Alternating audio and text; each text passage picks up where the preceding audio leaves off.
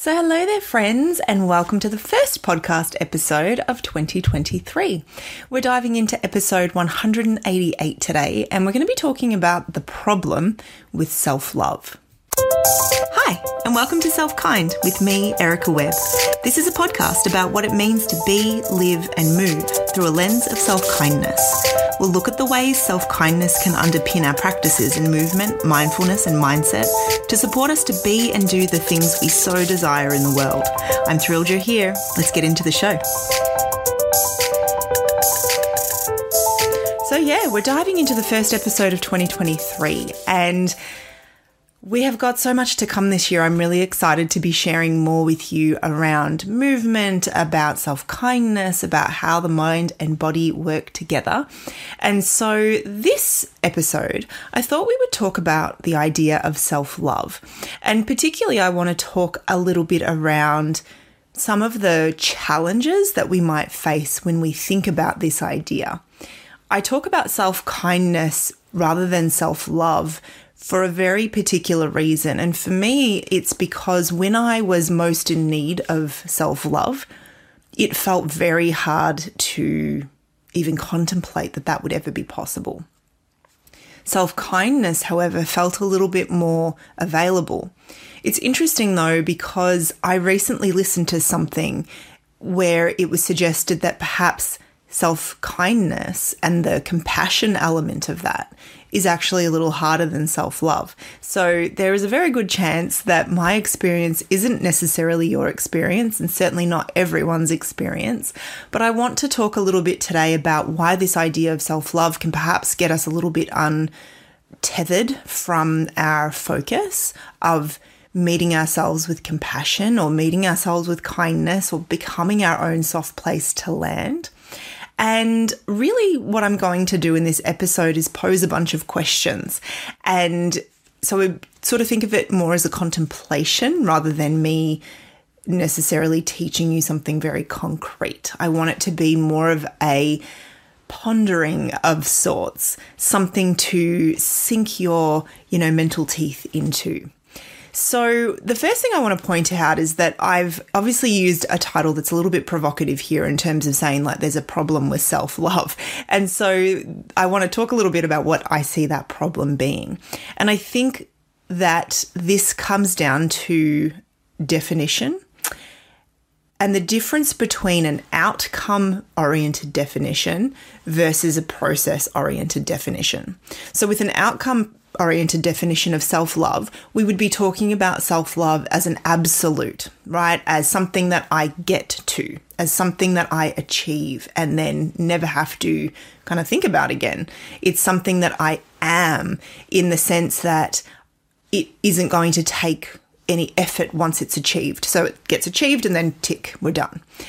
Versus a process-oriented definition, which sort of looks at self-love as being more of a commitment, more of something that we are committed to living out and exploring and moving toward, rather than being something that we achieve and then we're done.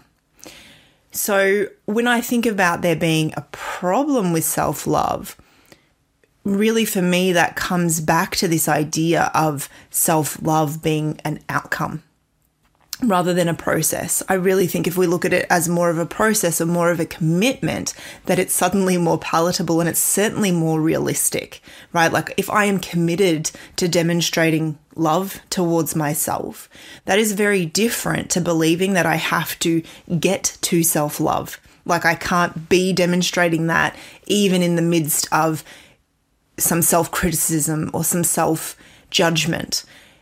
I think that the sort of version of self-love that is more viable for most of us is that version of self-love that doesn't require us to be perfect. And that's what we're going to talk about coming up. So what I want to pose as my first question is, have you learned that love is conditional? And you may not have an answer for that straight away, but I think that growing up in households, for most of us, we probably experience some things that may not be intended as conditional love, but that we experience as conditional love, right? So disappointing our parents, getting into trouble for doing certain things. Sometimes that can feel like if I behave a certain way, then I am no longer loved, or love is no longer demonstrated toward me. And so that feeling that love is conditional from other people, I think can follow us into our adult lives, where suddenly it feels like self-love is conditional.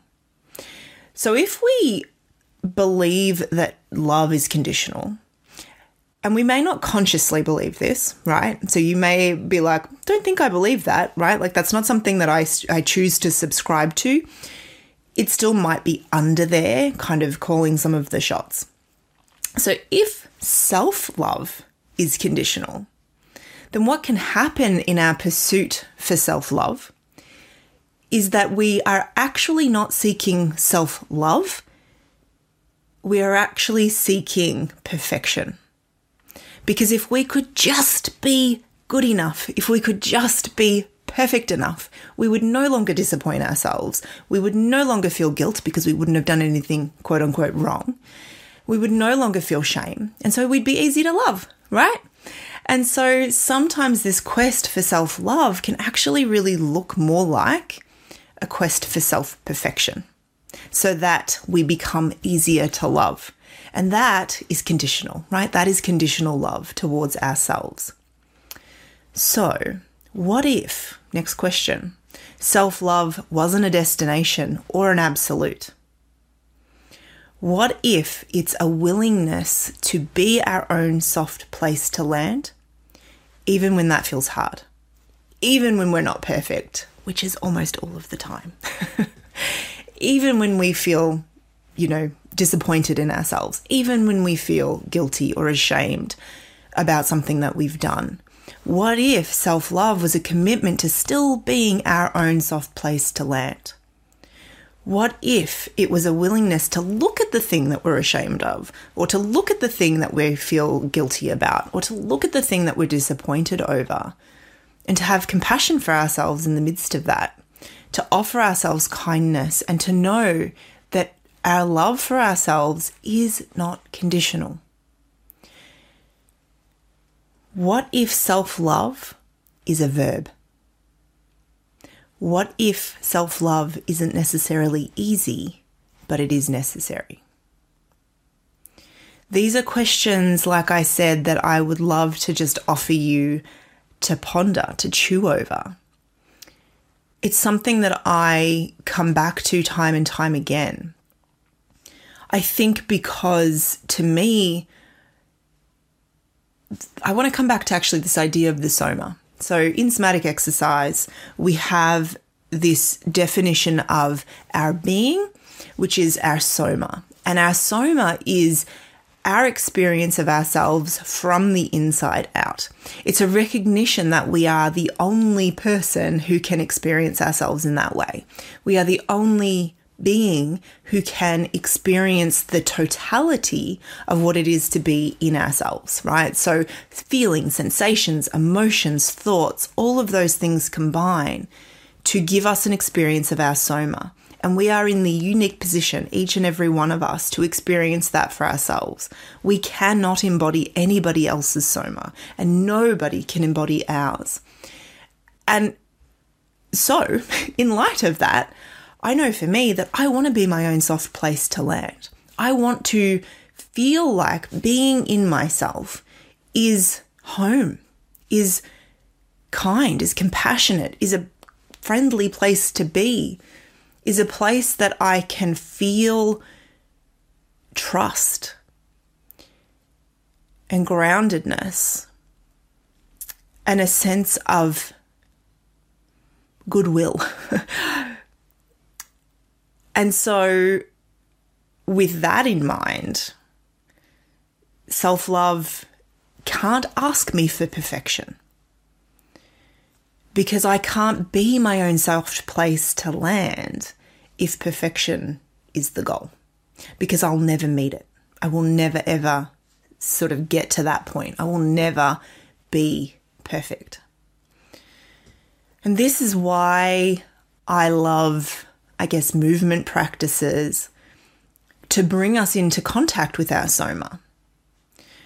I think when we're able to embody our whole felt state, and that doesn't always mean everything that's available to notice. We have to be noticing at a level that feels comfortable to us, that feels available. But when we're able to be present in our body, when we're able to notice sensation, when we're able to notice the way things change as we move, as we breathe, as we explore, we become more familiar with this home of ours. We become more aware of the nooks and crannies, the places where the shadows hide, the places where we feel more spaciousness. And I think it gives us a greater appreciation for the reality of that imperfection and the reality of the way things change and the way things adjust and the way things respond to things outside of ourselves and inside of ourselves as well. And when we come to recognize that, then perhaps that compassion piece, perhaps that kindness piece, perhaps that love even becomes a little bit more available to us because we're recognizing the truth of what it is to be human, right? We're not trying to pretend that it's anything other than what it is, which is complicated. And we're meeting ourselves in our humanity. We're meeting ourselves in that full experience of our soma and saying, like, this is the truth of what it is to be me. This is the truth of what it is to be human. And I commit to being my own soft place to land. I commit to not putting conditions on my love. I mean, what a gift, right? So some questions for you today. And I hope that they do give you something to chew over.